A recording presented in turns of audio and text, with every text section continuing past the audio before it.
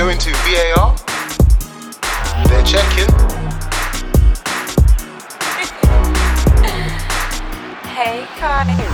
Check complete. Let's head over to the bar. Yo, welcome back to the VAR Bar podcast. My name is Andrew, aka Rapping Drew. I'm your host for the most, and I'm joined again, season 2, episode 30. We in there. How we doing, guys? Come on. Let's go. Welcome back. Yo, let's get it. Hey, we made it to season 2, man. So We made it, man. We're still friends. In case y'all forgot the cast, obviously Press Keeker's in the building. Yo. Jake is in the building. Hey. Big Charles in the building. Come on. Shambaz is in the building. Tubbo. Big season for us, man, this year. Get me? Yeah. Top 4 in Energy. that. Oi. C Strides is in the building. Come on. Kenner's in the building. We're about. Quest, aka Shalom's in the building. What's good? Money Mitch is also somewhere in the building. London is but not- red. London is red. Okay. Last but not least, of course, the Shoreditch bandit himself, Earring. Earring Actually, local. Hey, I had a certain nickname for that. All right, next episode. Don't worry, I got you. I was Bandit, be active in it, man. Episode 30. Be active, yeah. Come on. All right, but Toast, man, I want to ask you, man, how are you feeling since you done the earring, man, on your left or right ear, man? How are you feeling? Different. Yeah, I'm feeling nice, man. I'm feeling like Willie Saliba, man. Just joined a big club, man. Franchise team. Franchise. You have to, A franchise piece, brother. you have to Come on. talk us through that gift, though, when you did that on Insta, when you moved your head left to right like that. I was like, You know what? I was just trying to. That was Kenner vibes.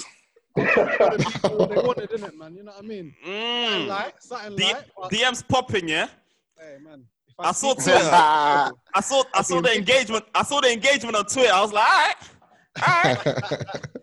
Hey, man. It's the bandit, innit, man? Normal level, innit? Come on. Yeah, man. So obviously, the Premier League is starting again. So that means our Fantasy Premier League is also starting. We've got our official VAR Bar League as well. You can join our league with the code 9VB3DV. Join the VAR Bar Podcast League to be in a chance to win a jersey of your choice for the 21-22 season. So obviously, man, if you guys listening to this, if you haven't joined it yet, the code is 9VB3DV. That's it, right? That's it. That's it, man. Yeah. Find the link on our Twitter page as well, man. All right, cool. So let's start with a bit of news. Let's start with Messi. So Messi has decided to stay at Barcelona after all. Little Real waste, waste, man. Top level. He's waste, he's one of the brothers that you send to the shop kind of guys, man. He's a fool for that, man. I mean, every single one of us called it. Like, this guy is throwing his toys out of the pram and he's hoping to get his way in some way, and he's just going to end up staying. It was never going to leave, man. But have you heard this interview? Yeah. And it sounds like a lot of garbage. How does that sound like garbage, bro? Come on, man. He was moving like I think he R. was Kelly, man. gonna leave. I was moving like, okay. First, I think Messi was gonna All he leave. needs is his. Wait, let me ask you a question though. As Barcelona, Hold on. Let me place the facts from Messi's point of view before we move to Tabo. So based on that interview, Messi was saying that he's been basically this season, he was always planning to leave after this season, Barcelona, because he felt like under the current regime, the club is not moving forward, and it has not been moving forward for a while now. He said that he's had talks with the president, Bartomeu, that he was allowed to leave. So they promised him that if he wanted to leave, he could leave, but they can have that talk at the end of the season. Obviously, COVID happened, so the talks got delayed. So obviously, when they got trashed by Bayern Munich, that's when their season ended, and that's when he didn't want to quote unquote talk to Bartomeu anymore, like basically go to his office, but he wanted to do it officially. That's why he sent that fax. Did it the old school way. He sent a bureau fax, as they call it, to kind of quote unquote make it official.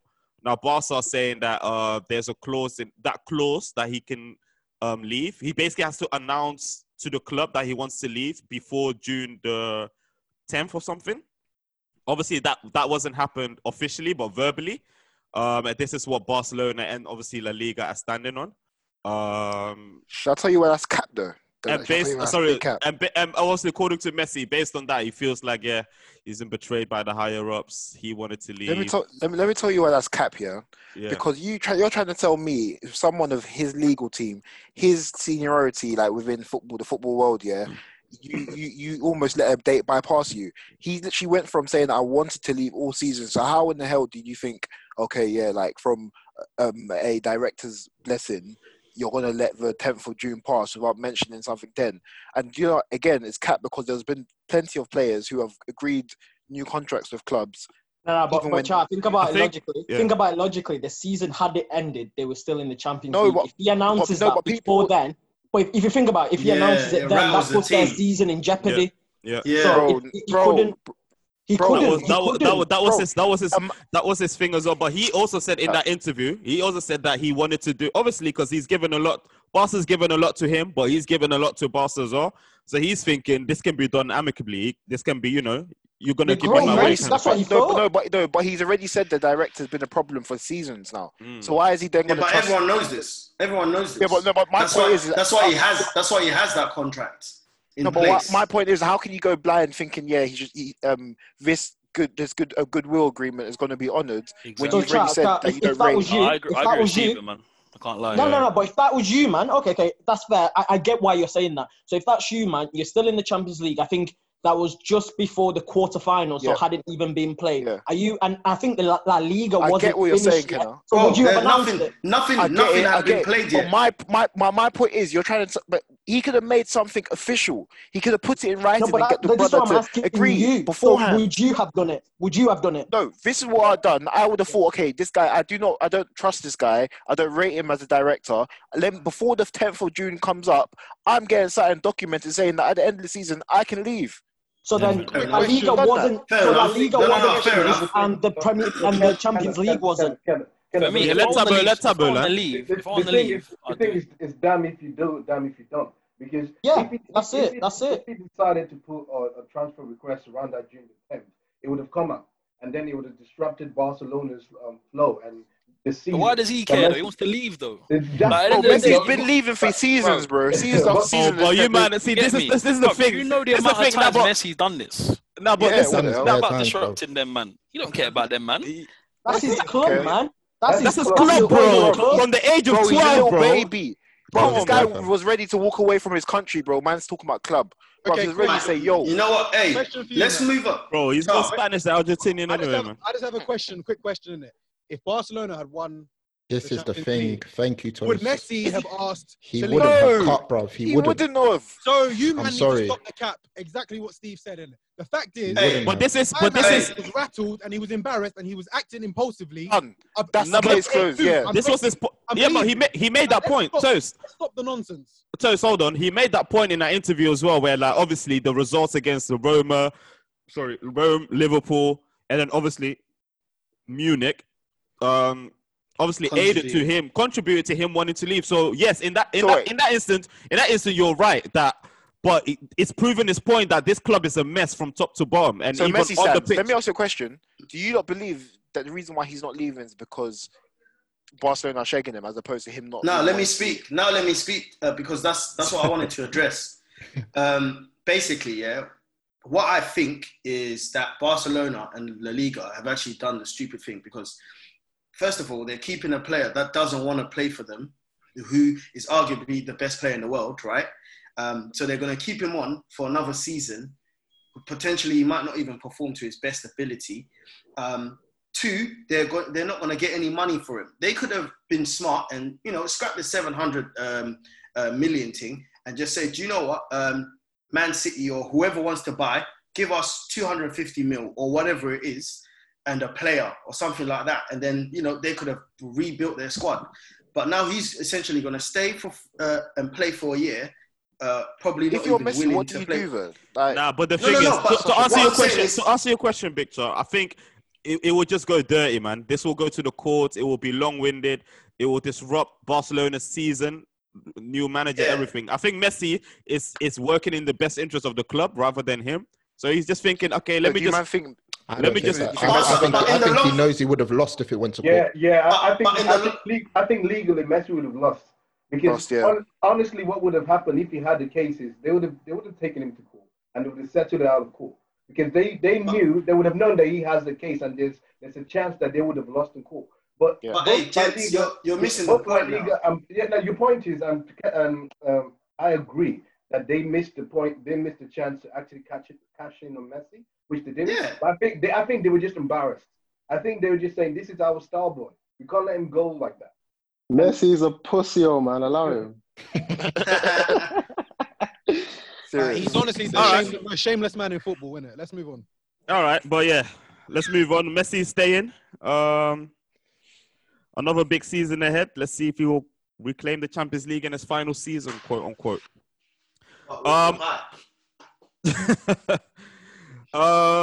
Let's move on to another player that did a TV interview a couple of weeks back, which was Harry Maguire.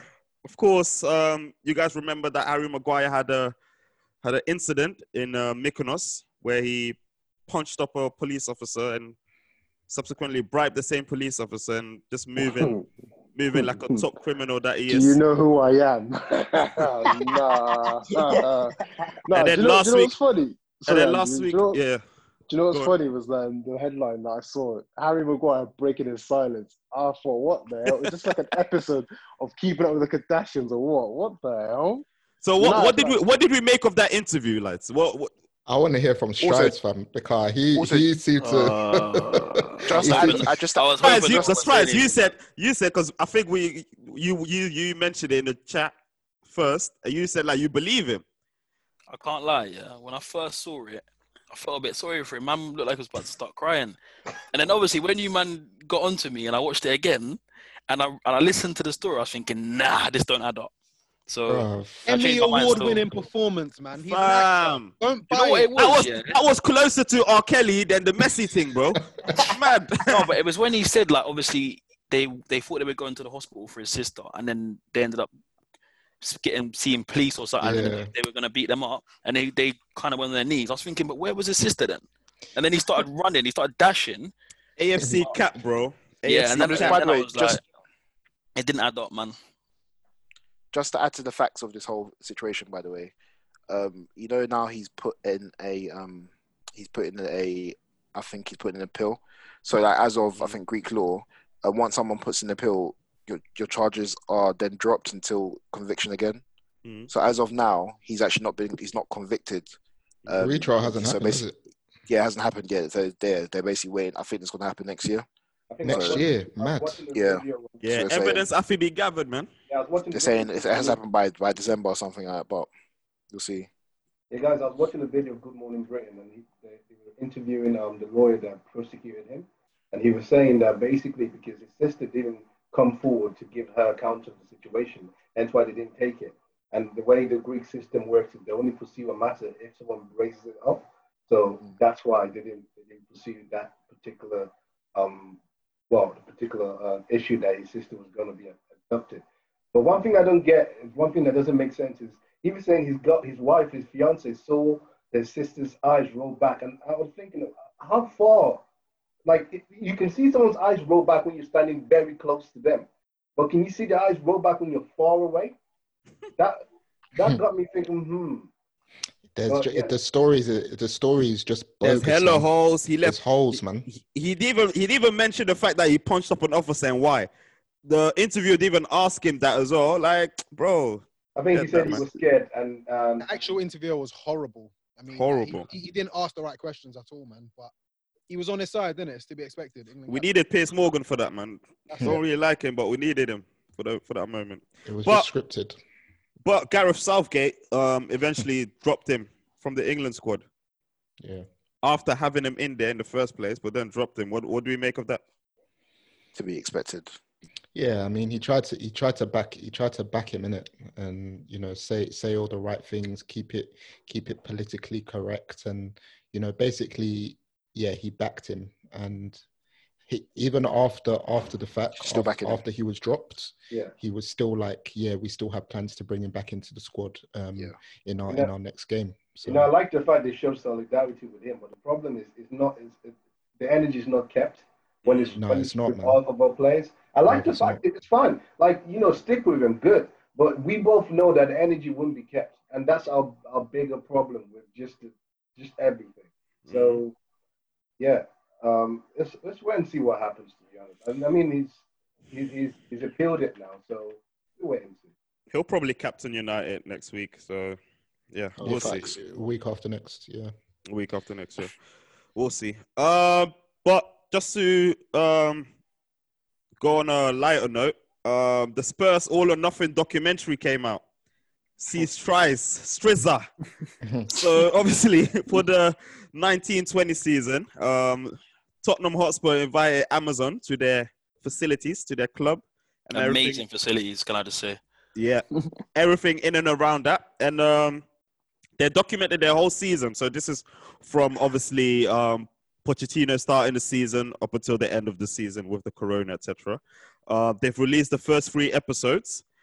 Strides, can you take it away, man? Can you summarize it? Yeah, so obviously the first 3 episodes will come out. Watch them, binge them. To be fair, the first one was pretty much like a summary of what had happened in terms of with Poch and the things that he achieved, or people might say he didn't achieve, but the Champions League and things like that. And then you could see after that, like they were going on and saying how deflated everyone was, and I almost could feel that by watching it. It was, but the thing. Sorry to cut you off. Sorry, that was such a horrible propaganda. This is why I was like, nah. I got a question for you. Do you think your chairman is sacked Poch and brought in Mourinho specifically because of this Amazon documentary? Because based on that first 20 minutes, it looked like that. I can't lie to you. I think I can see why you'd think that, and why I've seen people say that to me as well. But for me, I feel as though it's more a case of the results were poor, and like after the back end of the Champions League loss, everything was just down. Like he was coming out in the press and saying things, and I'm not a manager, or I'm just a coach kind of thing. And there was just animosity between. You can see there was animosity between Levy and Poch, even though they always said that relationship was great. It was coming to the end, and I think you got a real sense of that by seeing them two together. And man, obviously going into episode 2 when he did finally get sacked after our poor form. Like, do you know what? I forgot, because the season was so long, I forgot how bad we actually were. Like we were horrible, man. We were terrible. And obviously Mourinho coming in was a bit of a shock. Like you could tell the players were a bit shocked by it and things like that. But he is just top quality Mourinho. Like in terms of his PR, Hollywood, is man. just like, he's Hollywood, bro. Obviously, as people know, like I've been very, very critical of him since he's come in, but I feel like I need to give him a bit of the benefit of the doubt, because we were so bad. And when you look into it, he actually has done an all right job for what he's had. Yeah, go on. Sorry, I just have a quick question in it, because obviously I watched the first 3 episodes as well, and I know you said that you kind of just remembered how bad you guys were, but I was actually just deep in it. I think you guys won like 3 games on the spin, and then you guys were in 5th. And that just made me think that, was it so much that Tottenham were so horrible, or it was just that your league position was horrible? Because for me, the fact that you guys only had to win 3 games, and then you were basically within touching distance of Chelsea in the top 4, I kind of just felt as if it just spoke to me even more that Poch was sacked harshly. If Poch had won those 3 games and you were 6 points off 5th, no one would have said anything. It would have been like, oh, well, Tottenham are fine. So for me, I maintain the fact that I think Poch was sacked too harshly. And then Mourinho coming in, winning his first 3 games, suddenly make it seem like he was the best manager in the world, when it's not really the case, honestly. I just don't... No, I hear what you're saying. But it's a question is like, would we have won those 3 games on the Poch? Like, I totally agree. I don't think Poch should have been sacked. I think he should have been given the time he was needed, but we couldn't buy a win. He was horrible for nearly 2 there were games seasons, bro. We'd be 1 up and we draw. Yeah. I always maintain that Poch should have been given more time, but it was getting to a stage where we were looking. Although, like you say, we only won 2 wins off of being in a better position. Were we going to get those wins, and how much more time were we going to give him before the gap got too big? And Yeah, like, look, I think Mourinho coming in has changed a lot. I think, and you know what? One thing I will say is he doesn't seem to be as niggy as I thought he was. He wants to try and go and win games. Because there was I think it was 2-0 up against West Ham in one of the episodes, and he said at half time, like, he didn't say anything about sitting. He said, "Go get the third goal, go kill the game off." And I kind of like that mentality. That's what they want to show you, bro. That's what they want to show you. Bro, do you remember that scene? Do you remember that scene when his assistant came to his office and just basically he was scouting the players and reported back to him, and he was like, Moussa Sissoko has a great influence in the squad. And man was like, oh no, bro. This guy, what's wrong with him? Yeah, I know what he's trying to do, bro. He was trying to act like, I got a question for you, Strides. Do you think having Mourinho as a manager limits you from getting good players? Because players, when clubs are pitching projects to them, they will say, listen, we have Pep. We have, for example, Arteta, who's an up-and-coming manager. We have this, we have that. But do you reckon with Mourinho, he's an attraction to young, players coming up? Do they want to play for Mourinho? Yeah, I think so. I think Mourinho's got a big pull, man. I think irrespective of whether he's kind of, people will say he's finished, and obviously his previous couple of jobs at United and whatever, like, it hasn't been his best. I still think he's regarded as one of the top coaches in world football for what he's achieved. And he comes into the club as a winner. Regardless, and the players, everybody's been won something. So the Spurs players were happy to see him, to have him there as well. Like, they were excited to work under him. So I was and do you know what? Like, the interview, like the little passage when he spoke to Kane, like called Kane into his office and he spoke to him and said, "I can like make you explode. I can take you to the next level." I felt like there was a bit of a connection there. Like, it's well documented that Kane and Poch had a great relationship, and I think maybe players do believe that Mourinho can take them to the next level. Poch got us to finals, but we didn't get over the line, and Mourinho's got that history of being able to do that. So, I think we can attract players just simply because he's a winner and he's got that winning mentality. What did you make of or to the guys that have watched it? What did you guys make of Harry Kane? Yeah, I think we touched on it. We touched on it on the pod, didn't it? Like, I think he's very much. I was pleasantly surprised. I can't lie to you. I have to agree on that one. I was not expecting a lot out of him, but he was up for it. He was up for it. Fair play. Like, don't get me wrong, he's not naturally inspiring. He's not naturally that leader, but he's put his best foot forward. I was gonna say he's the sort of captain that he has to lead by example. He has to lead by man. He's one of the best players. He scores lots of goals because I was not inspired by any of those team talks. I've had team talks in my amateur level team on a Saturday that's got me more fired up for a game than Harry Kane did, man. I was shocked at. Yeah, bro. I think you can understand what man's saying, fam. Yeah. Bro. Like, I expected him to be a bit more arrogant, though. He's very quiet, very low key, very. You know what I mean? Again, I don't know why. I don't know why I thought that. To be honest, I've never got that demeanor from him. To be honest, I've never seen. No, but to be fair, there was a level of arrogance though. When I think there was a meeting. Liverpool game. I think when they were having a meeting, and I think he was pissed. I think it was the United game. When he came in and he was just like, people are not taking responsibility. So I think that was real, bro. I didn't see that as arrogance. That was real. I think it's arrogance in the sense that when I say arrogance, I think it's the fact that like he's better than everyone else, so he can say that, even though he didn't have the best game, but no one can at him because bro, like. I mean, that particular part, I saw it as like him talking even about himself, just as the team in general. I don't think he was like saying, "Oh, I was playing out my skin and the rest." But the reason why I say this is because I haven't seen anyone else in that team have like stand up and say anything. Even Lloris, like he has his he doesn't like in those meetings. There's been a few times in the clips where those meetings have happened, and it's Jose speaking and the rest listening. Whereas I think it's quite telling that when they lost, it was him that was quite vocal about their team. I agree with that, man. Because I draw comparisons to the City documentary that came out. Was it last year, whenever it was? And they were a lot more vocal. Like, obviously, Kompany being the captain, but Fabian Delph would talk a lot. And we didn't really have anything other than Kane. Like, I was disappointed. Like, Lloris didn't say much. Vertonghen didn't say much. But that's what Mourinho said in it. There's a bunch of nice guys. But that's why he liked Dyer. That's what I realized from the thing here. He brought in Dyer more for his bite and attitude rather than his actual playing abilities. So now it's all making sense why every week he's seeing Dyer. People are laughing, but then that was the reason why. Yeah. So I got a question for you. So there was also a scene where like he mentioned when he spoke to Levy, he mentioned that Alex Ferguson advised him to buy Dele Alli. Dele Alli, yeah. Would you have welcomed that at your club? Yeah, at that point in time, I wanted Dele Alli. Yeah, 100%.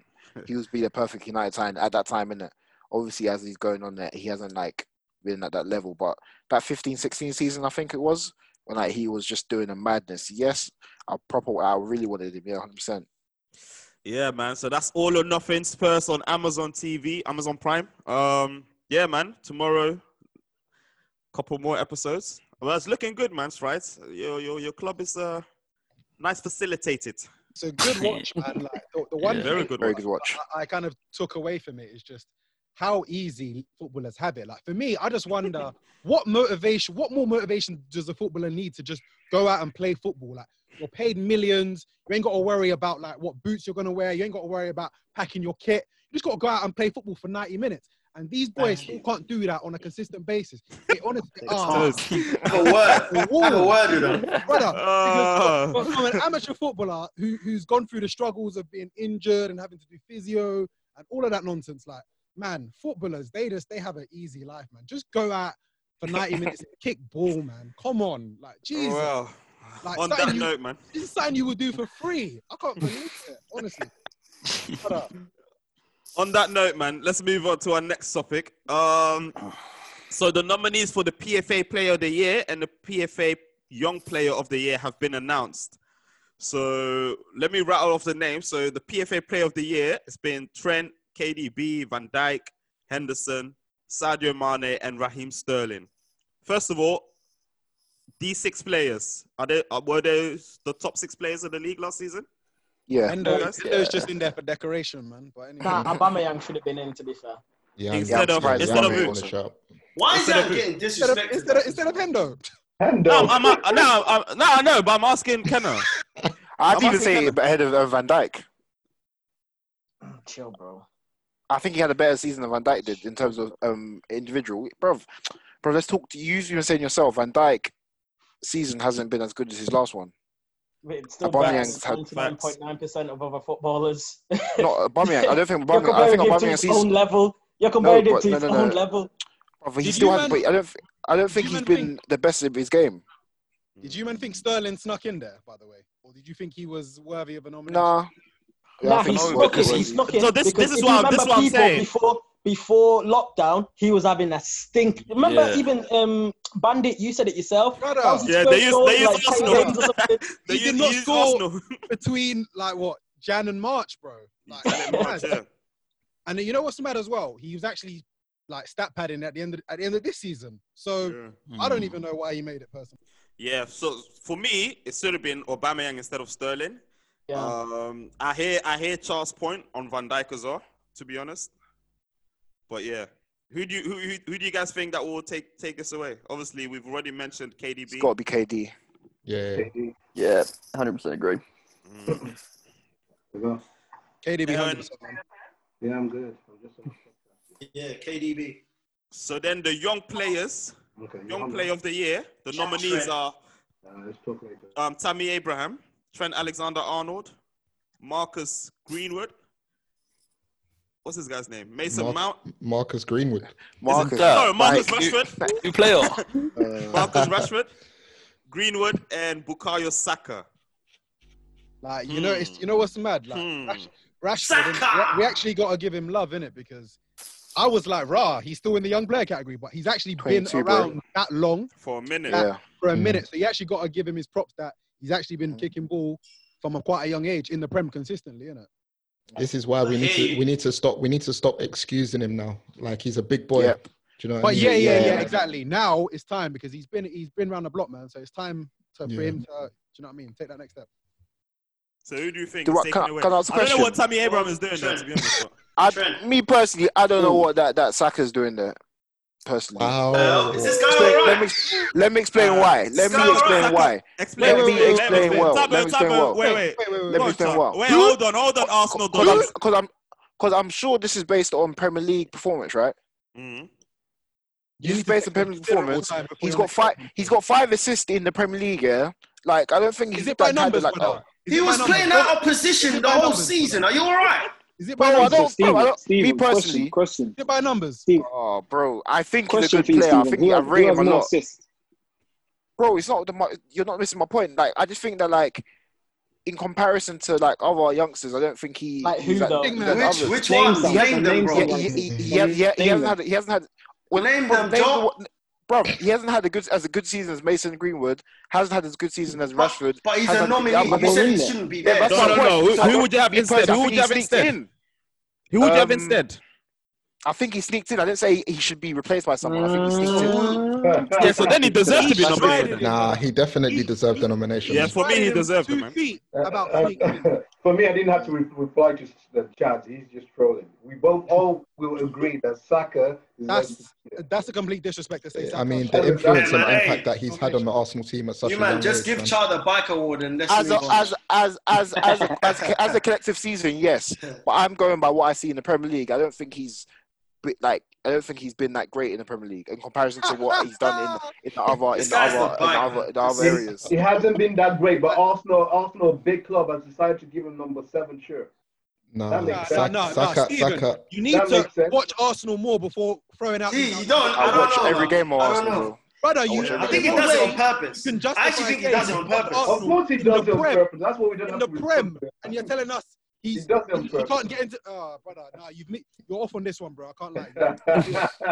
Nah, if Tammy Dele is getting in there, man. If Mason Mount is making it, whoa. Mason Mount and Tammy. What? No. Tammy got 15 Premier League goals in his first. Fair. What about that Mason Donny? Though? Yeah, 37 games, bro, 7 goals, 5 assists, led the press. I'm more than happy. I said he snuck in. I'm not saying he snuck in. The benefit of the doubt as well. Just I don't know why. But he didn't even sneak in, bro. He was one of the top 6. Bro, in comparison to what you just named, he hasn't got those numbers in comparison to what he's named, and he hasn't had that. Bukayo. The thing is, Bukayo has been a big part of even in Arteta's team. I think Arteta can say Bukayo's my second best player for me. He has been our second best player. Fair enough, innit? I said he snuck in, and I didn't say he shouldn't be there. That's the point. Look at Liverpool's the charity sheet for example. Look at that pass to bro, you're talking about games. You're talking about games that weren't in the Premier League, bro. Like, listen to what I'm saying. No, listen to what I'm saying. I'm talking about Premier League games in comparison. I'm not talking. He's got like over 12, 15 assists, hasn't he? Like, I'm talking about Premier League games, in which the award is then distributed. If you're gonna say snuck in. If you're going to say snuck in, and you have to have at least 2 or 3 off the top of your head, that should have been in there before him. Otherwise, it's agenda. Strictly. It is. That vein is popping on Tosin's forehead, man. Can we go back to Tammy Dele though? Because I lie. Why are we focusing on Saka? Is that? I know he's got 15 goals, but I mean, we need to consider that they were proper spread out. Like, he went on a really, really big goal drought. He started strong. He did start the season strong. Did he score against top 6? Yeah, he did. He scored against Arsenal, didn't he? Scored against Arsenal. Oh yeah, Arsenal. Yeah, we ain't top 6, boy. He got his hat trick against, was it Wolves? Yep, I think. He did. And then he had a massive goal drought, and a lot of his performances, he would ghost out of games. He would miss big chances. I think what happened with Tammy this year, because you are right, he started the season strong, but then he got injured, and he just did not come back from that whatsoever. You could tell that was a man that lost his confidence. I still believe in Tammy's potential a lot. I still think he could definitely be on the forward line for a long time for us. But it was a case of he went away, and then we went with Batshuayi for ages, and God, that was not memorable for the right reason. Yeah, he's dead now. He's not going to play for us again. But then Giroud came in, and he did play really well for us. He had that link-up play. He got his goals. He wasn't missing the massive chances that. I'm not saying Tammy missed a lot, but you could tell it wasn't experience. The shirt was weighing a bit on him, especially towards the end. But I still like. It's like the point we just brought up with Saka. I couldn't name anyone that had beat him to it. And when you do score 15 goals in the Prem, no matter who they're against, that's still a decent target. Yeah. Can't argue that. Yeah, to be fair. United fans, do you guys think? Season, man. Yeah. United fans, do you guys think Aaron Wan-Bissaka has been hard done by, or he's not top 6? I mean, what? As in young player? Yeah, to be nominated. Who would he? I don't think so, man. To be honest, no. Ben Chilwell, Declan Rice. I'm just thinking who would they really come in for? Like out of the crop that's been chosen. Like I think both lists are just pretty much spot on at the end of the day. In different ways, according to one pod member. No, to be fair, no. Because I was just looking at the stats now, and a lot of these players, like your Rashfords, your Tammys, they all had blips in the season. They all had blips in the season for one reason or the other. Even when Rashford came back after his injury, man, I think he scored like one Premier League goal, something like that, like or two. I'm not sure.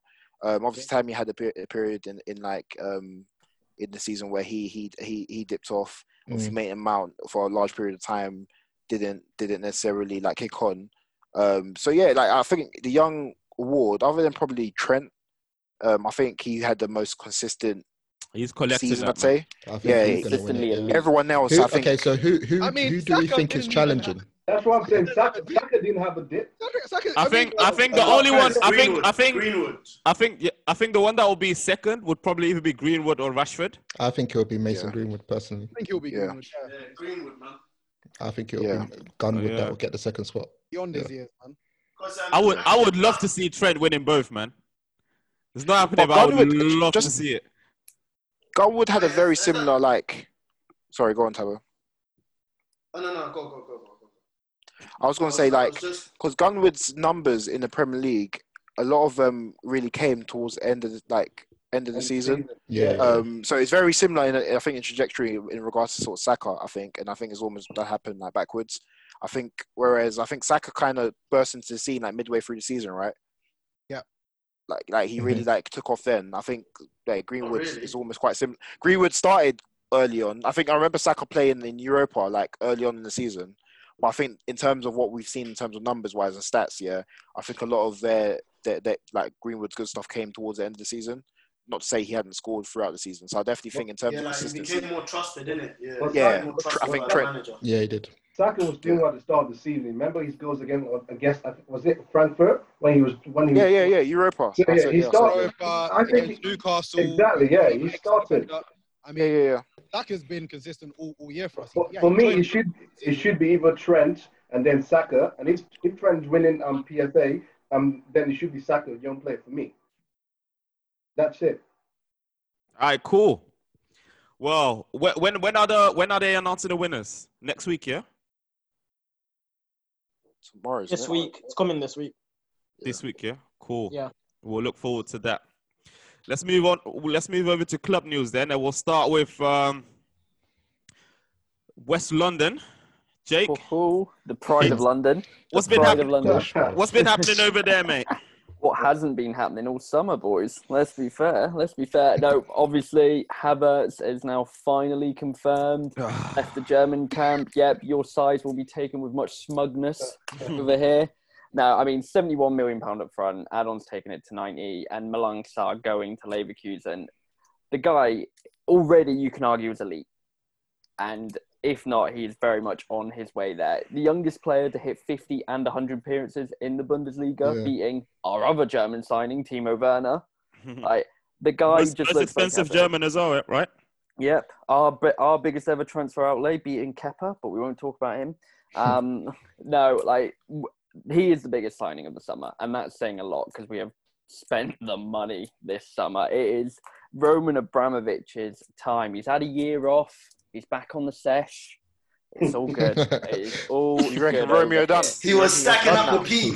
Yeah, he's had a year to save up his money, and now he's gone gambling. But no, Romeo done, man. Please, though. Jesus Christ. But if you think about it, like in terms of your net spend over this period, I was seeing like is only like 40 million, like because obviously this is Hazard money. Hazard and Morata, because Morata money. Now, so your net spend. Million. Yeah, exactly. So, and the way, because I was reading up on this, and it was similar to City, because the way your transfers in work, you spread your transfer fee over the contract they've signed. So Havertz has signed a 5-year contract, but because it's a 90 million deal, essentially, you're only paying on your financial fair play, which has been weakened, 18 million a year? Okay. So that's how we can essentially afford such a splash. But yeah, it's big. It's nice to see that Frank has been properly backed. Because I think you could have every excuse to go, oh, we'll sign a couple of players, but nothing major. Let's make sure he continues to prove himself. But now, what does this now? Pressure's on. Yeah, Pressure's exactly. on. In terms of like what Roman's expectations are over the next, saying, say, couple seasons. These signings on. Sorry to cut you, Jake. These signings go for it. Trying to get top 4. No. I mean, you've got to be going for a league within 1 or 2 seasons. Yeah. I think this year, from my point of view, and I think I'm probably on the lower expectation side, for me, watching Chelsea, they have to be closing that gap to top 2. Because I think City and Liverpool, with the fact that they are so gelled, their systems are so well in place, they've obviously still got talent and still recruiting to various degrees. To close that gap in one season is probably a big stretch. But we need to be showing that we're, especially in the top 6 games, we're performing a lot better. In those big European games, we're performing a lot better. So for me, I'm happy with third as long as we close down the gap on the top 2. But then I need a cup. I need a Carabao or FA Cup just to show that the boys are winning it. Just to ask a question, so is it 75, but it goes up to 89 with add-ons and stuff, right? 71 on initially, and then add-ons that can make it 90. All right, cool. Because I want that energy needs to be kept the same way it was for Pogba in it when he wasn't doing his things when he first came in. Oh, we'll be here, bro. We're local. I'm gonna be. I've got local. I'm petty like that.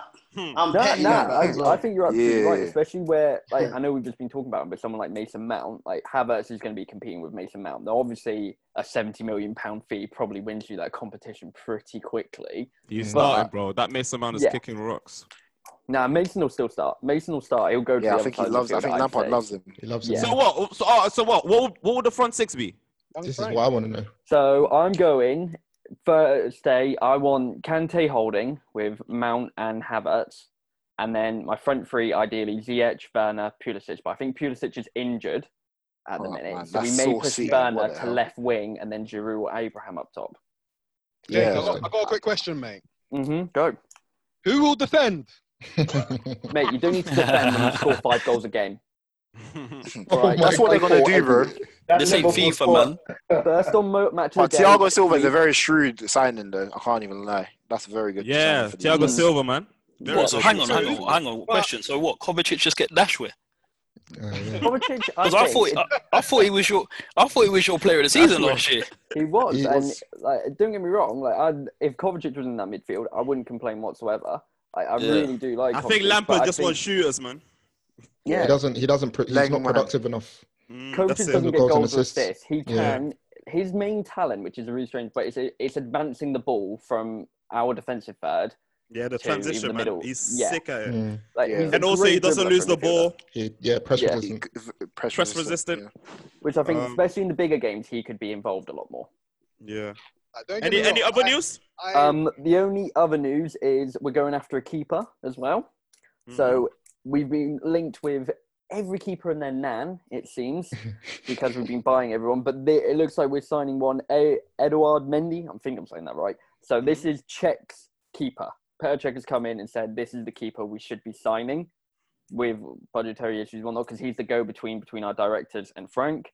So he's expected to cost in the region of about £18 million.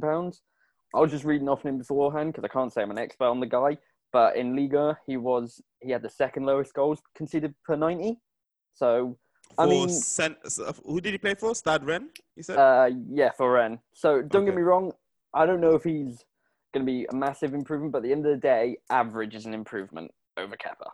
Just having an average keeper. That's it. For sure. I'm happy to keep for £18 million, especially this day and age with a budget like Chelsea have. £18 million is almost a drop in the water. It's just let's have a go at it. So I'm happy to at least, if not, put pressure on Kepa. The pride of London. Thank you very much. Let's go to the red side of Manchester then. Press Char. What's happening over there? Tumbleweed. Nah, man. We've actually got a signing in, haven't we, Char? Yeah, man. Gassed. Got VDB through the door. So a problem that I've had with the things that I've been hearing about VDB since he signed is it's becoming more and more apparent that the pundits in this country are not very well versed on foreign players. I don't know if any of you guys sort of get that vibe, especially like on the Talk Sports of this world, and to a degree some of the pundits on Sky Sports as well. Like to a degree they're just saying anything. They just say things, man. Like the whole. I mean, I've heard at least 2 or 3 pundits now say, Pogba's place seems to be in jeopardy now with this new signing.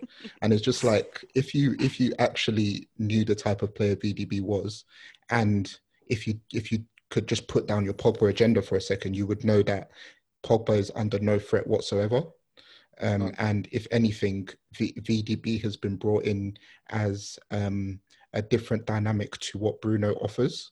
So what the way I see it, I don't even think that we're going to see straight away. We're going to see a midfield three of Van der Beek, Fernandes, and Pogba, because as I was saying to you, Char, like in terms of like defensive offerings, that midfield three is a massive risk.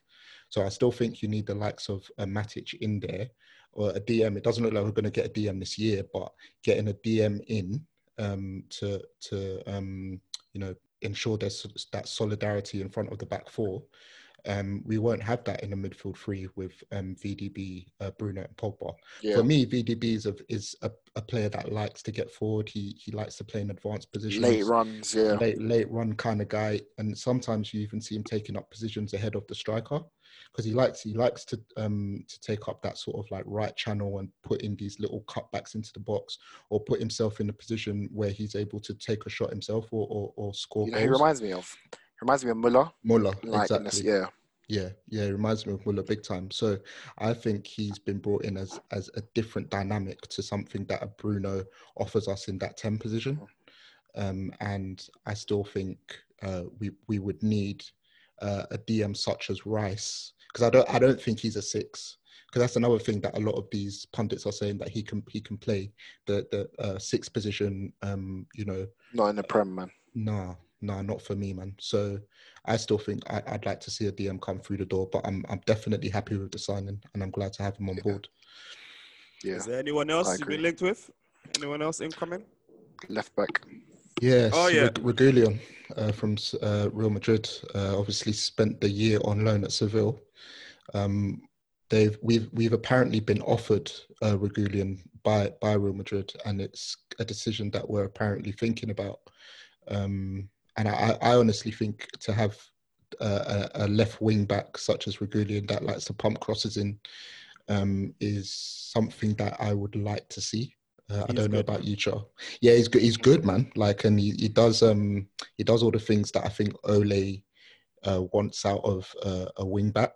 Some of the things that maybe Luke Shaw. I've said that Luke Shaw maybe doesn't do as well. Like sometimes I see pick up people. Yeah, exactly. So with Luke Shaw, he's great with overlaps, but when it comes to actually putting in crosses consistently and being productive when he actually gets to those positions, I'm always a little bit, there's always a bit of a question mark for me. But with Reguilón, that he likes to get forward and he likes to put crosses in. So especially for the price he's being offered at, I think it's under, I'm seeing prices of, between 18 and 25 mil. So at that price, I think it's something that we should definitely consider. Yeah. All right. Yeah. Then obviously we got the Sancho thing, but we don't need to talk about it anymore. If it happens, it happens, Joe. That's what it is now. All right. Nice. So let's fly over back to London then. North London boys. Arsenal, what's happening over there, if anything? Man, so obviously we've just signed Gabriel.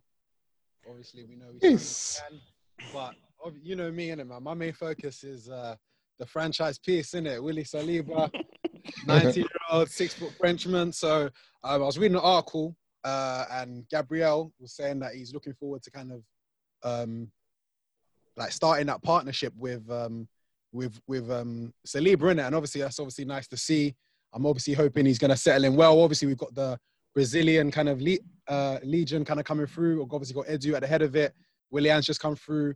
The clown that is David Luiz is obviously there. So I mean, it remains to be seen. Innit? Like we said earlier a couple of pods ago, I don't think that Arteta is going to throw Saliba and Gabriel together. We've got Liverpool and Man City away in the first 5 games or first 3 games, I believe. So, but Yeah, no, I mean, I'm happy in it. I mean, in terms of who's potentially coming in, obviously there's you know me, and I don't really Ceballos back. Transfers in it. Oh yeah, of course. Dani Ceballos is back. Yeah. Got Ceballos on a long term. Sorry, on a loan, another extended loan for a second season. Obviously, Arsenal fans are hoping we potentially get Partey, but Aouar, obviously. But I mean, I'm not holding my breath personally on those guys. Question.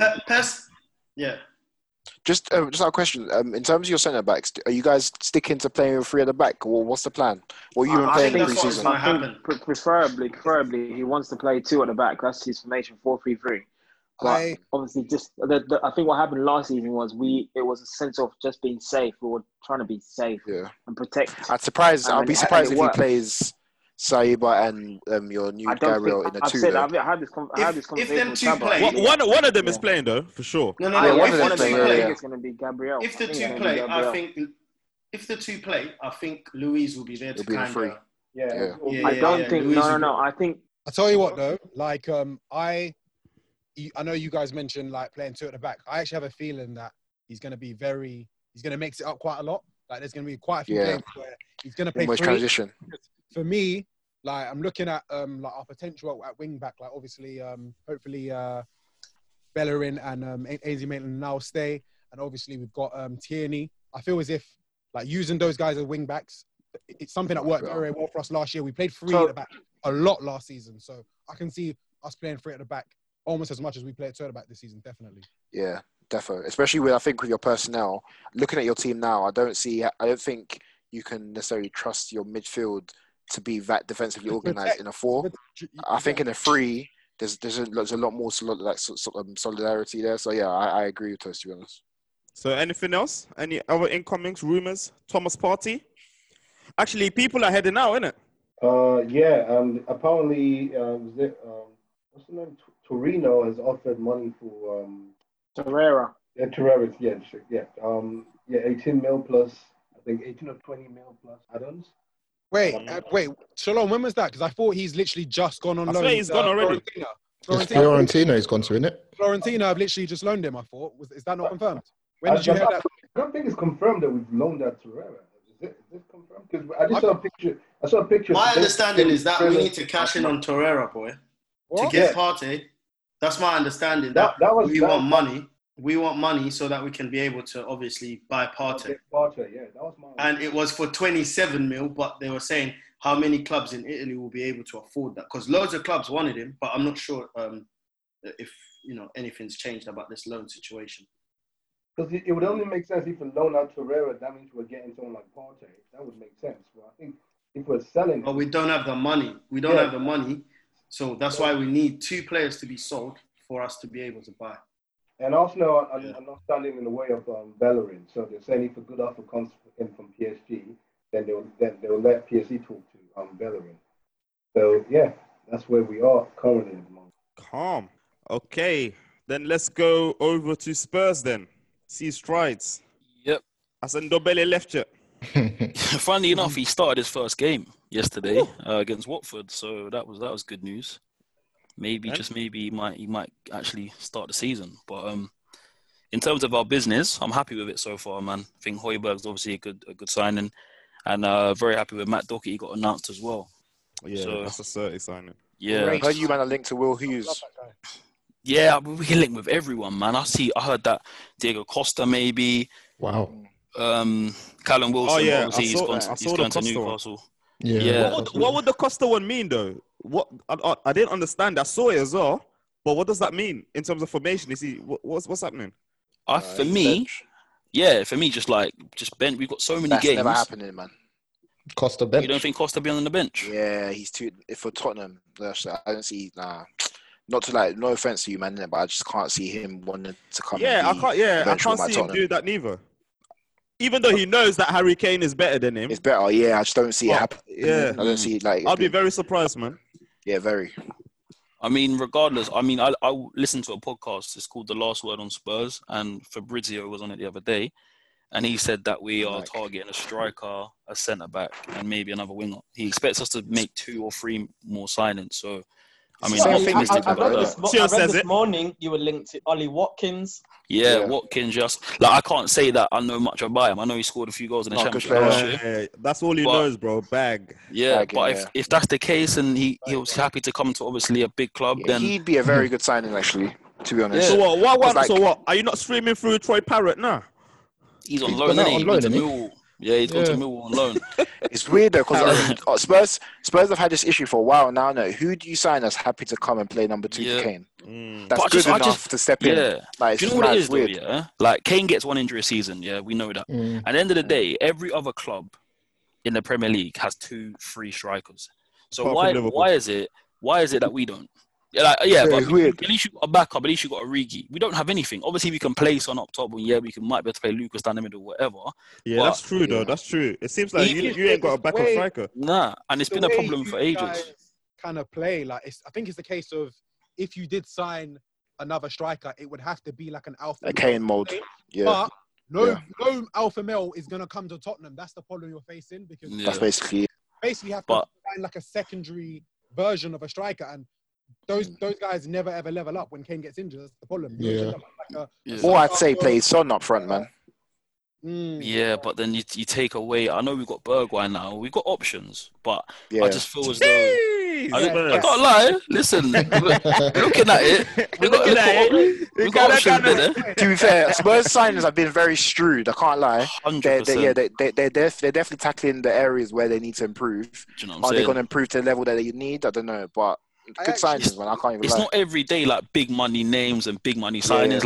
Sometimes you need to just get them little man in there that are prem proven that can make a difference. And I think they both come in and improve our 11, so I can't complain. But looking at our start to the season, with the whole Europa League and then the Carabao and all that stuff, there's no way Kane hamstrings are gonna last. So we need a striker before the end of the window, man. Like that's got to be the biggest necessity right now. Just before we move on. Go on, Tess. Sorry, Charles. I was actually just going to say, like, I mean, because obviously the predicament you're facing with Kane, when I actually look at Tottenham, I actually think maybe you actually need another winger on Son's level, like that, maybe that somewhere in between, like top class and world class, because again, you're not going to get the second striker like that Kane that you're looking for. I just don't think he's there on the market, or I don't think you're going to get the level of player that is going to be willing to sit on the bench for 30 games. So for me, like let's just take a look at the fact that obviously you got through that Champions League without Kane. Like Tottenham are capable of playing without Kane. I just feel as if you need maybe somebody on the opposite wing that can complement Son if Kane does get injured.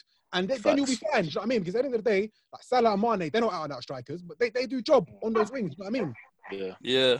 Yeah, that's a good point. It's a good point. And maybe that's something, like he did say in the podcast that we're looking at maybe potentially another winger. So just someone in the forward area, definitely.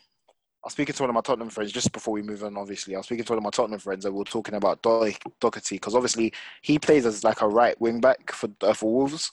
Yeah. And like that's he's predominantly known as going forward. So I was just asking them like, oh, what do you guys think like he's going to get caught out like being in the 4? But obviously the way you guys play is Aurier is always higher, isn't he? So like I think it's going to fit in quite well. Davis plays like a left centre back. Our width is through Son, and then our width on the right hand side is mainly through Aurier. But we know about him in it, so let's not. Seems like a nice guy from the thing, but yeah. Anyway, so I'm just hoping that with Doherty we've actually got a man that can deliver the ball and he's only behind Trent in terms of his goal involvement, man. So I think great signing, man. Happy with that. Yeah, that's a good sign. Sorry, last little thing on Tottenham for the boys that watched the All or Nothing documentary. Do you know what I loved about that documentary as well? When Jose was like, Aurier, I need you to more or less just be back post. Just sit there, do you know what I mean? Get in those attacking areas. And what did he end up doing? He ended up scoring. Yeah, he bagged, That was a great bit of manager. It was a great bit of coaching, isn't it, from Mourinho there, man, I thought. Yeah, I did like that. That documentary's Mourinho propaganda, man, but we'll move. Kenna, man, Liverpool, what's happening, man? Is Thiago landed yet, or? Bro, it's Genie out, and it's promotion for Keita, Curtis Jones, Harvey Elliott, and co. It's so long. Like, I didn't even see us, like, apart from Thiago, I didn't even see us being linked with anyone else. Like, seriously. Bro, it's not happening. But to be honest, like I was saying it yesterday, I know it's a friendly, you shouldn't take much. But in the same breath, I always say we're loaded in midfield, and I think we'll be fine. Curtis Jones is impressing me. The more I see him play, the more I'm impressed. So I'm like, there's nothing that Genie does which Curtis Jones can't do. So in terms of, let's say, Genie scoring, I think, about 4 goals in a season, no assists, Curtis Jones can achieve that. And defensively, Curtis Jones is as rugged. Maybe he doesn't look after the ball as well as Genie, but he's rugged. He's a scouse lad. I think we'll be fine, man. I mean, Wijnaldum offers a lot in intangibles, innit? So, bro, he's so underrated, man. I can't bear it. I get all of that which Genie does, let's say, defensively. We'll still play in the big games our Brexit midfield of Fabinho, Milner, and But you Henderson. kind of brushed off the part of looking after the ball well, when that is but one of Milner Genie's looks after the ball, Henderson looks after the ball, Keita looks after the ball, Genie does it 30. He hardly loses the ball. Yeah, bro, he's probably your most consistent. We're not gonna miss him. Kenneth has been anti-Wijnaldum No, for I'm the not even longest like time. no, but if you look at it just objectively, I'm not even on an agenda thing at the minute. Like, what he brings, I understand what he brings, but it's not extensively better than our other midfielders, if you know what I'm trying to say. We might miss him, let's say, maybe a 1% or something like that. But in the end, it's not going to be like we're losing Paul Pogba or we're losing Bruno Fernandes. The thing about Liverpool, though, we just play Ox, we play Keita, we play someone else, and we'll blink. And then even yesterday, final point of...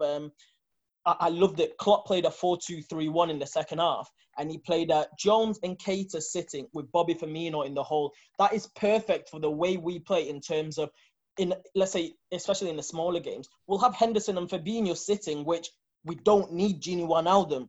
Like, there's no need for him in a 4-2-3-1. We're not going to miss him in that. So if anything, we'll miss Gini in the bigger games, but for Gini, we'll play Milner. And Milner's just as good as anyone else in our midfield. So that Milner, I'm tired of him, man. I can't lie to you. Yeah, man. Let it go. I'm low-key. He needs to go to Leeds, man. Wrap it up, man. Nah, we're fine, man. We're good. We're good. Yeah. If we don't win the league, if we don't win the league, it's not going to be down to selling Gini Wijnaldum. That's the top. I just think that the way Liverpool set up in it, you lot are systems, innit? Like, you lot are like very rigid in your approach to, like, if it's almost like if our system isn't working like a fine or like oil tree, like it won't work. And I think GG is very important to that. And I think you're almost underestimating how important he is because his stats don't prove it. Him because it's kind of like the bigger games. You've seen it in the bigger game. He hasn't started all of the big games of where we rotate the fixed midfielders are Fabinho and Henderson, and all the other 3-4 they rotate. So you'll see Milner start a big game. You'll see Keita start the big games. You'll see Ox start the big games. You'll see Gini start the big game. The fixed points are Fabinho and Henderson. So even like just saying that, he's interchangeable. Fair enough, and we'll see in it. I guess we'll see. All right, but yeah, other than that, nothing's really. But he might leave. There's apparently Barcelona have reached an agreement with him and Memphis Depay, but they still need to iron it out with the clubs. So we'll see what happens with that. Let's move on then to, obviously, the Premier League is starting again next week. Well, obviously the curtain raiser happened last week, which was the Community Shield between Arsenal and Liverpool, which Arsenal eventually won after penalties. Yeah, who wants to discuss that? Yeah, I can just start, and you boys can obviously kind of jump in. Yeah, man. I mean, all I gotta say is Pierre-Emerick Aubameyang, man. I mean, like, this guy can just score goals with his eyes closed, man. I know we were talking a couple of pods ago about, okay, he's probably going to get the big money move now. He's going to get the big money contract now. Is the motivation going to be gone, et cetera, et cetera? But the guy can just score goals in his sleep, man. I mean, he is just such a bagsman. Like, I mean, it was a great ball from the right wing from Saka. One touch, and I think he cut in on Nico Williams, who we need to have a chat about soon. And he just bent it into the bottom corner, man. Alisson, one of the best goalkeepers in the world, he didn't have a prayer. And, like, Aubameyang is great build-up as well from Arsenal. It was great build-up, man, in the build-up to the goal, man. I mean, it was quite a few touches. And for me, again, he's going to be, obviously, our best player this season. He's going to be our most important player. But you just need to feed the beast, man. Because I mean, is he signing the thing though? What's going on? Bro, everyone knew he was bagging when he got that ball, boy. I remember looking at it thinking, yeah, go.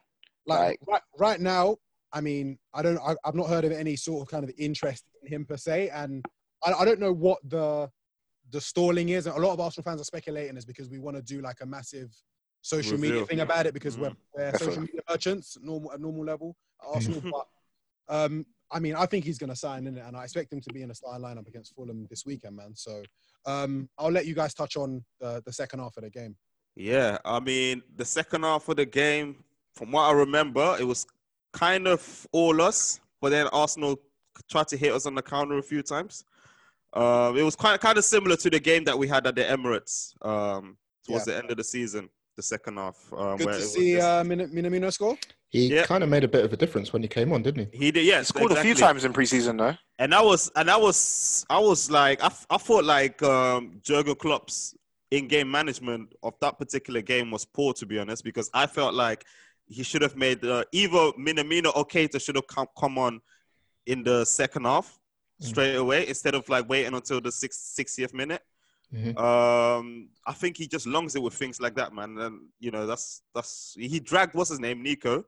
Fair enough, but make wholesale changes, man. Like that there was no creativity from the midfield. So obviously when Keita and Minamino came on, and Minamino actually playing through the middle, as we mentioned a few pods ago, that this is where we think he can, you know, be the most dangerous for Liverpool, and it proved it. You know, he was at the right place at the right time, slotted it in.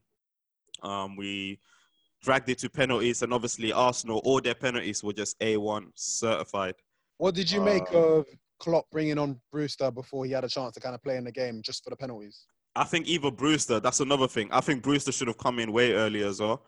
I was actually upset about that he just brought him in for the penalties, man. Like, I wasn't impressed with Klopp just in that game. But what did you expect? I think it was fine, to be honest. The thing is, Brewster. After the game, Klopp did say that he's seen Brewster score all of his penalties, which was exactly. So I don't know what you man expected. But at the same time, do you not want to give a young player a couple of 10 minutes, 20 minutes to kind of get? Do you understand? Do you understand? No, do you understand? What do you mean for what? He's a bagsman. Bring him on. He begs. I don't get it. Because this is so results driven. Because if he scores it, you're like, what a great decision by Klopp. He missed it. Exactly. Because I was regardless. I was atting him for just bringing him on for the penalties, regardless whether we scored it or not. Give him a few minutes, man. Give the lad some confidence, man. He did miss it. That's the thing. Like, But this is more like results driven. I get it. I get that. But in the same time, I'm like, I think did he come on for Bobby? Who did he come on for? I think it was Bobby. Bobby, but it's fine, man. He was stinking. That Bobby is like one season away from MLS, man. I don't know what I can't lie to you. He was stinking, and he stayed on until like the 80th minute. I didn't understand it. But anyways, I don't want to gloss over the fact that Arsenal, you know, over the whole game, they probably deserved it. And another stellar performance from Martinez, man. Yeah. That guy just gets better and better every time I see him. That's 2 trophies for Arteta. Of course, Community Shield, we don't count it. But at the end of the day, it's something to win in it. He's got two things or 2 pieces of silverware to his name. So I'm very interested to see what he's doing this season, man. Because out of all the new managers, Ole, Lampard, he's the one that I fear the most because he's done it against big teams, man, and he knows how to set up against them and use Aubameyang and Saka, you know, to just get the goal. And once they get the goal, they just shut up shop. Martinez does his thing, and yeah, they get the win that way, man. So, for me, again, and I've said it at least 10 times on like 10 different episodes, like it's all great having Arteta, but when you've still got Xhaka protecting the defense, like don't be surprised when you're like, do you know what I mean? In transition, your team's getting absolutely killed, and every time a team attacks, it looks like it's Rivaldo and Ronaldo 98. Do you know what I mean? So, yeah, man, we'll leave it there. Yes, sir. Do we want to touch on the England game or Tabo? Actually, yeah. Let me talk to you because you had some comments in regards to England. We see the names, we get excited. Tabo, you know, yesterday what I was saying about 2 points on this of where I get the whole England DNA of the way they're trough the final thirds, etc., etc. I get all that, but historically and even now, England aren't known for playing great football, 1 point. And my second point to back that up, the team who holds the World Cup right now, they're terrible at playing football, but they get it over the line. Whoever watched France yesterday night as well. Last night, man. Yeah, man. No, but if you remember France at the World Cup as well, they were horrid too. They were horrible then as well. I agree. I think we put too much emphasis on the way we should play, and bro, they usually get results. Over the line. That's it. I think we've been spoiled by Spain and their dominance. Spain, they play. I'm about to say Spain. That's not the norm. That shouldn't be the norm. It's not even the norm because the only closest team that plays like that is probably Germany. Mm-hmm. Oh, you're not hearing what I'm saying. No. I mean, like just as of recent. You're not hearing what I'm saying. I'm not saying that I want these guys to be doing tiki taka or whatever. But like Munya said during the game yesterday, he was like, "Oh, this is going to be a walkover team, right?" So that's what I expect when England meets like Iceland, and our best players are on the pitch. If you know Iceland, they played France not long ago and only lost. They're not dead. They're not dead. It's not that I'm not rating them, but I'm just saying it seems like every time we anticipate England, like England in general, to say, "Oh, you know what? I can't wait to see what they look like," or blah blah blah. Yeah, no. Bro, they don't look great. I feel like on the other side of things, defense, when they go and score 6, 7, 8 goals, everyone's saying, "Oh yeah, the team they're playing is dead." They don't care. Exactly. So when you beat San Marino 7-0, no one cares. It's like, it's dead. So it's just, bro. I personally think international football in general, throughout the course until it gets to the point where a tournament's coming, like it's just dead in general, man. There's always like they don't train a lot together. You're always left feeling, like there could have been more. You got what I mean? And then like as this tournament goes on, that's when like the clutch people come up, and I think that's why tournament football is so fun, because I think that's what like it's almost like accumulation of players that don't play together usually, that sometimes do, that come in and basically the best one wins. And I think that I don't really take that much emphasis in terms of like the way teams play that much when it comes to international, man. Because France proved to me that, bro, you can literally shithouse the whole World Cup basically. Facts. Man. And I'm just, man, I watched a bit of that game, and I obviously saw the like Mbappe goal. That it was a magical goal, but honestly, we just needed just a shred of that magic in a Champions League final, man. I'm not gonna be able to get. Every time I'm gonna watch Mbappe now, I'm just gonna that chance he missed in the final, man. Yeah, unexcusable. All right, cool. So let's move over to our Premier League predictions then. Obviously, Premier League is back, starting again next week.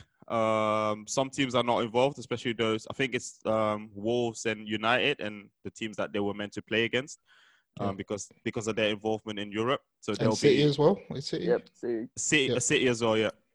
So everyone else will be local. What do we think, man? What do we think is going to be our top 6? Shall we go around like person to person? Yeah. Shall we do that? Yeah. So Press, what do you think the top 6 will be? I think I'm going to give it to City to lift next year, followed by Liverpool in second, and United. I'm going to say United third, and Chelsea I think will round out the top 4. Arsenal just missing out in 5th. Put Tottenham 6th, and Leicester to finish outside the top 6. All right, so City to win. Yep.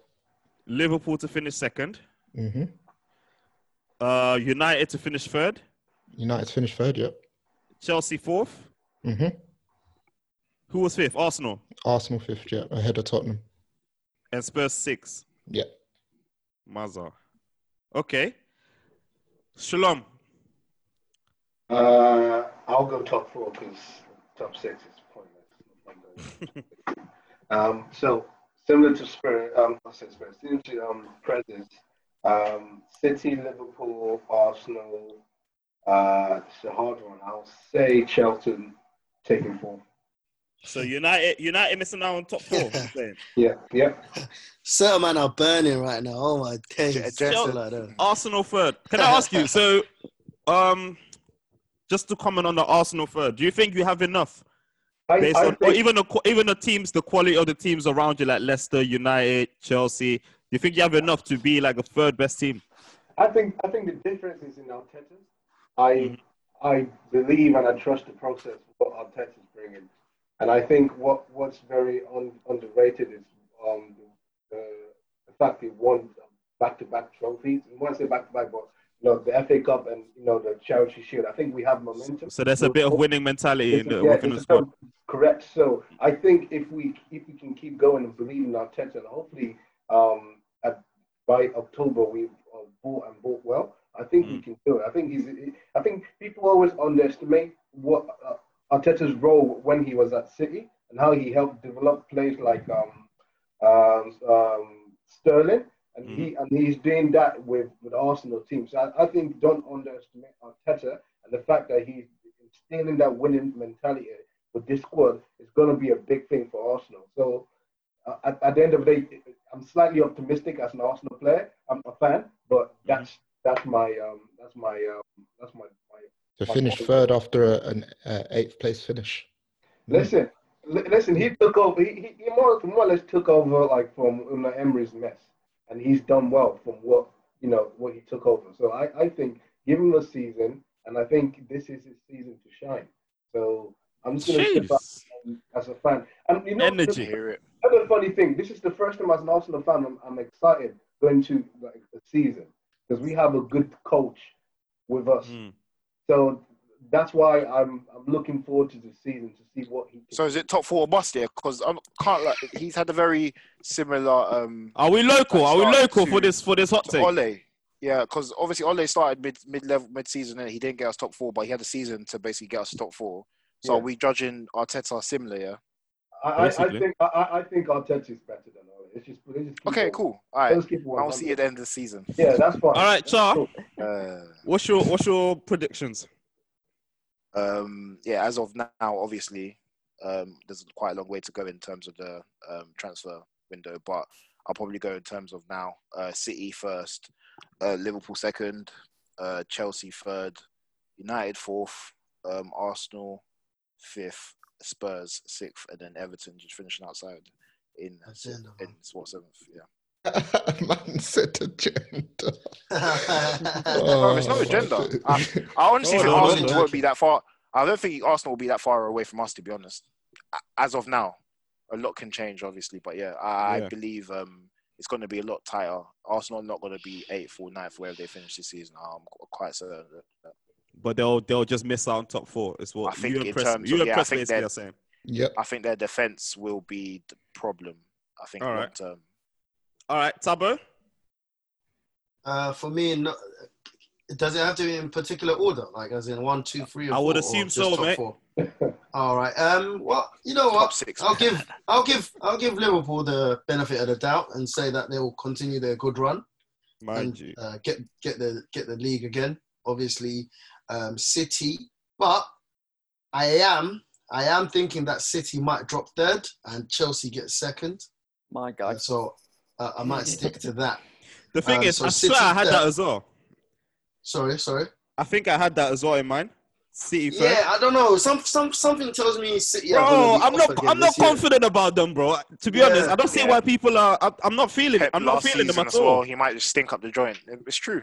I'm not feeling them whatsoever. It's true. So obviously, Jake, there's the question mark that Toast asked you about the defense. But if you get it right going forward, mate, I really think you'll be a force. So who would be fourth? Second, fourth, man. I'm assuming City third, innit? Arsenal. Yeah, City third. Arsenal Football Club. Mm-hmm. Also, obviously, I'm gonna say that, but I think it will be very close battle between us and Man United. That's what I think. Yeah. So you got fourth, yeah? To the wire things. Yeah. United fifth.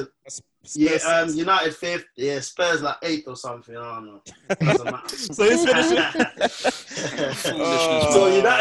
So United fifth, and then Leicester 6th. Everton, actually. Interesting. Yeah.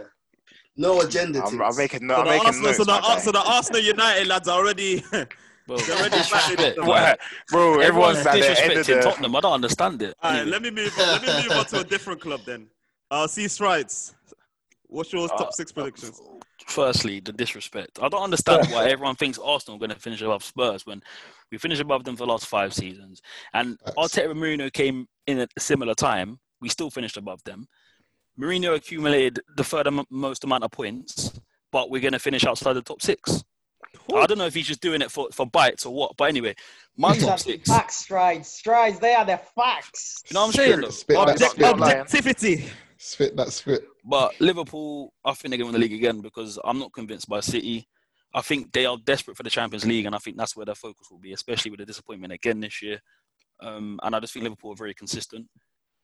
But I do think they'll get second, City. So Liverpool, City, and then I think, with the firepower they've got, I think Chelsea will get third. And I think Spurs will get fourth.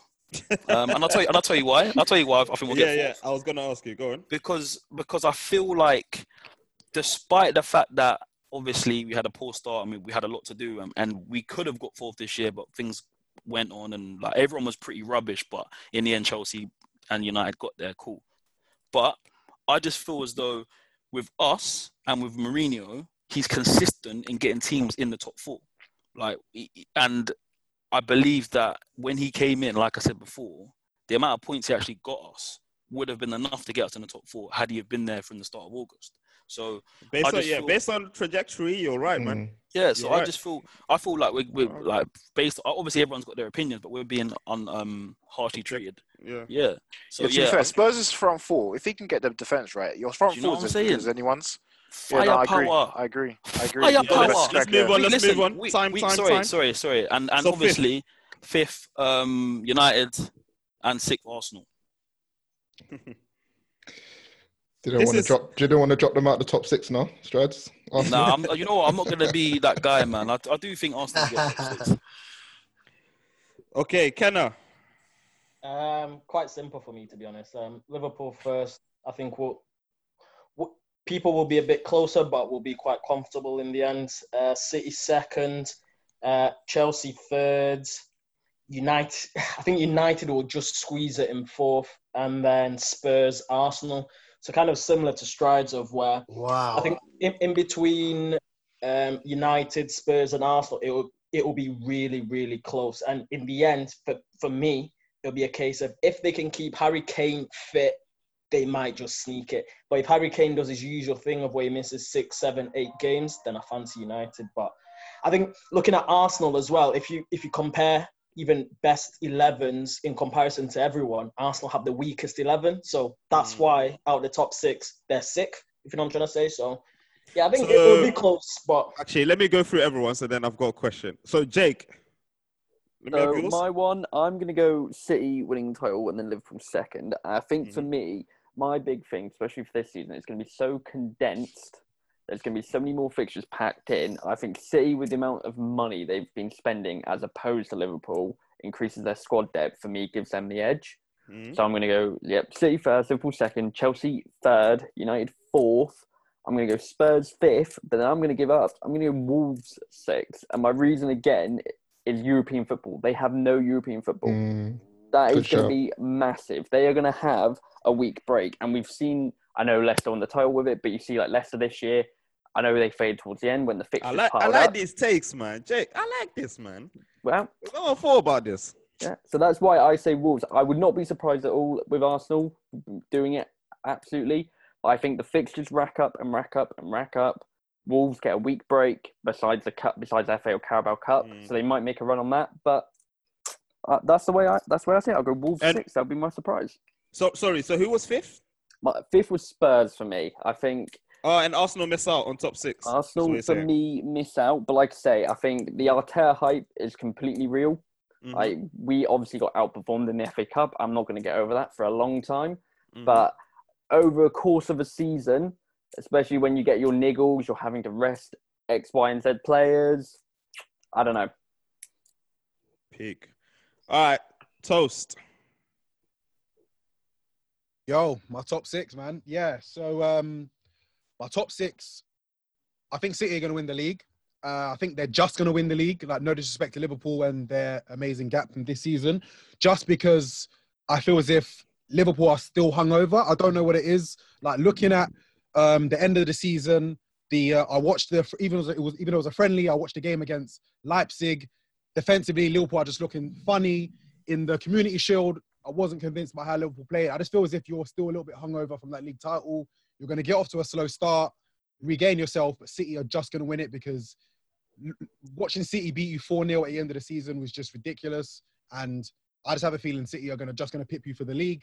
Just quick. I'll add it later. Go on. Third is going to be Man United. Like I said, United are one centre-back away from really challenging for the title. United think that the centre-back they're one away from is Lindelof. It's actually Harry Maguire. If they replace who they think their best centre-back is, they will be able to challenge for the league. Fourth place is going to be Chelsea. The attack is looking fantastic, obviously, but who will defend? I mean, when 35-year-old Thiago Silva comes up against Mane, he's going to have nightmares for 2 weeks. I don't think Chelsea's defense is going to be anywhere near as good as they think it's going to be. Fifth place is probably going to be Arsenal, but I would not be surprised if it's Tottenham, just because, and I've said it time and time again, like Alan Hansen said it best, innit? Like, you can't win the league with kids, and you definitely can't get top four with Granit Xhaka in your midfield. The guy should not even be playing Essex Division 3. He wouldn't make centre midfield in the top 10 in the league. So how Arsenal fans think that you can resurrect somebody that we've not made the fucking top four since 2016, the summer we signed Xhaka. How the hell are we supposed to make the top four with Xhaka in the team? No chance. So Arsenal and Tottenham will probably be fighting it out for 5th and 6th. Wolves 7th, man. Yeah, that's my top 7. Mad. Bro, So it seems like monologue toast, Jana. But that guy gets me vexed every time I think That's objectivity, though. That's what we love to see, man. Objectivity. Yeah. So based on this, then it seems like the top four will be a slug between Chelsea, Arsenal, United, and Spurs from the majority. That's what I'm gathering. Yeah. Right? Is that what we're thinking? Yeah. Do people think that let me ask, hold on, let me see. Shalom. Because you just had a top four, and obviously United was not local in that top four, and obviously in Tabos as well. Let me go to Tabos. Yeah, United was not local in your top four. Why do you guys think that, obviously, bar the argument that you have a better manager, according to yourselves, why do you think that United will not be in and amongst, or like a 30 top four team? But your team will be. Well, firstly, shout out to Kenneth talking about objectivity. Of course, my top four is less objective because I will support my team, and I think my team, even though Tolson doesn't agree that we can get top four with Xhaka, but I have a rebuttal for that actually. I do see Arsenal doing it, but then I can also take other people's point that Man U are a very, very tough team. There's Chelsea as well. It's going to be very, very close. But essentially, I think the top three will be Liverpool, City, Chelsea. The rest is just up for scraps. Yes, up for scraps. And of course, Arsenal being my team, I'm going to back my team. It's going to be top four. So that's my. Hey, United fans, what's your answers to the Arsenal fans not having Bartos? Level, innit? Bartos. That's fair enough, man. Yeah, I wasn't expecting anything else. I think we have the better squad than Arsenal, and we've said this before, and we're looking to improve on that in this window. So, I mean, obviously, there's still a long way to go in terms of what's left of the window. I think a month yesterday. So, who knows what Arsenal will bring in, but obviously they're starved financially, and they're really looking to bring in Partey, but don't have the finances to do it at the moment. Whereas, obviously, we're looking to improve defensively and possibly bring in the marquee signing. His name won't be mentioned, but we all know who I'm talking about. And if we do that, I think we're right in the mix with top four. So in terms of a squad as of right now, I think it's better than Arsenal's, and I think we've got enough to finish above them in top four. So that's my opinion. And obviously, anybody else who thinks otherwise, they have their opinion. Like Shalom, it's not a case of I'm not backing Arsenal, but we got to keep it 100. Like they finished 10 points behind. We finished 10 points behind them for starters, and it's just simple fact that they have less variables going into this season. Like they know their team. We don't know how our centre backs are going to perform. We don't know how Xhaka's going to perform. We don't know if Aubameyang will get us those 25 goals that we need. Like this, we don't even know who our goalkeeper is going to be at the start of the season. United's team, besides centre back, is more or less set, in my opinion. Do you know what I mean? So they're going to go from strength to strength, as well as the fact that the squad's just better and they finished 10 points above us. Like where we have to rely on a massive drop from United to finish above them. I just don't see it. I honestly just don't see it. But then what you also need to realize is that we are also on the rise in terms of our performances. So you have to consider that gap will be, significantly lower. And also defensively, do you get what I'm saying, Toast? Do you think that we will be that bad, or you guys will be? We're going to rise as well. No, it's not about being. No. I didn't even mention United. I'm just saying that from the standpoint that you're saying about the 10 points, obviously we had a stinker. We had a stinker last year. So what I'm saying is, when it gets closer to the time, but that's why I stated that obviously I'm going to back Arsenal to finish in top 4. But I did say that, it will be closer than actually we think. You lot will not run away with it. If it comes down to a showdown, it will come down to the wire. Yeah, but you're saying that you're going to finish ahead of us, which means you're saying you're going to be better than us. Okay, guys. Let me ask you this question. Let's look at the way you finish the season as well. Let me ask the question. With Arteta, do you trust him to do a good job against the top 4 teams when we play them? Yeah.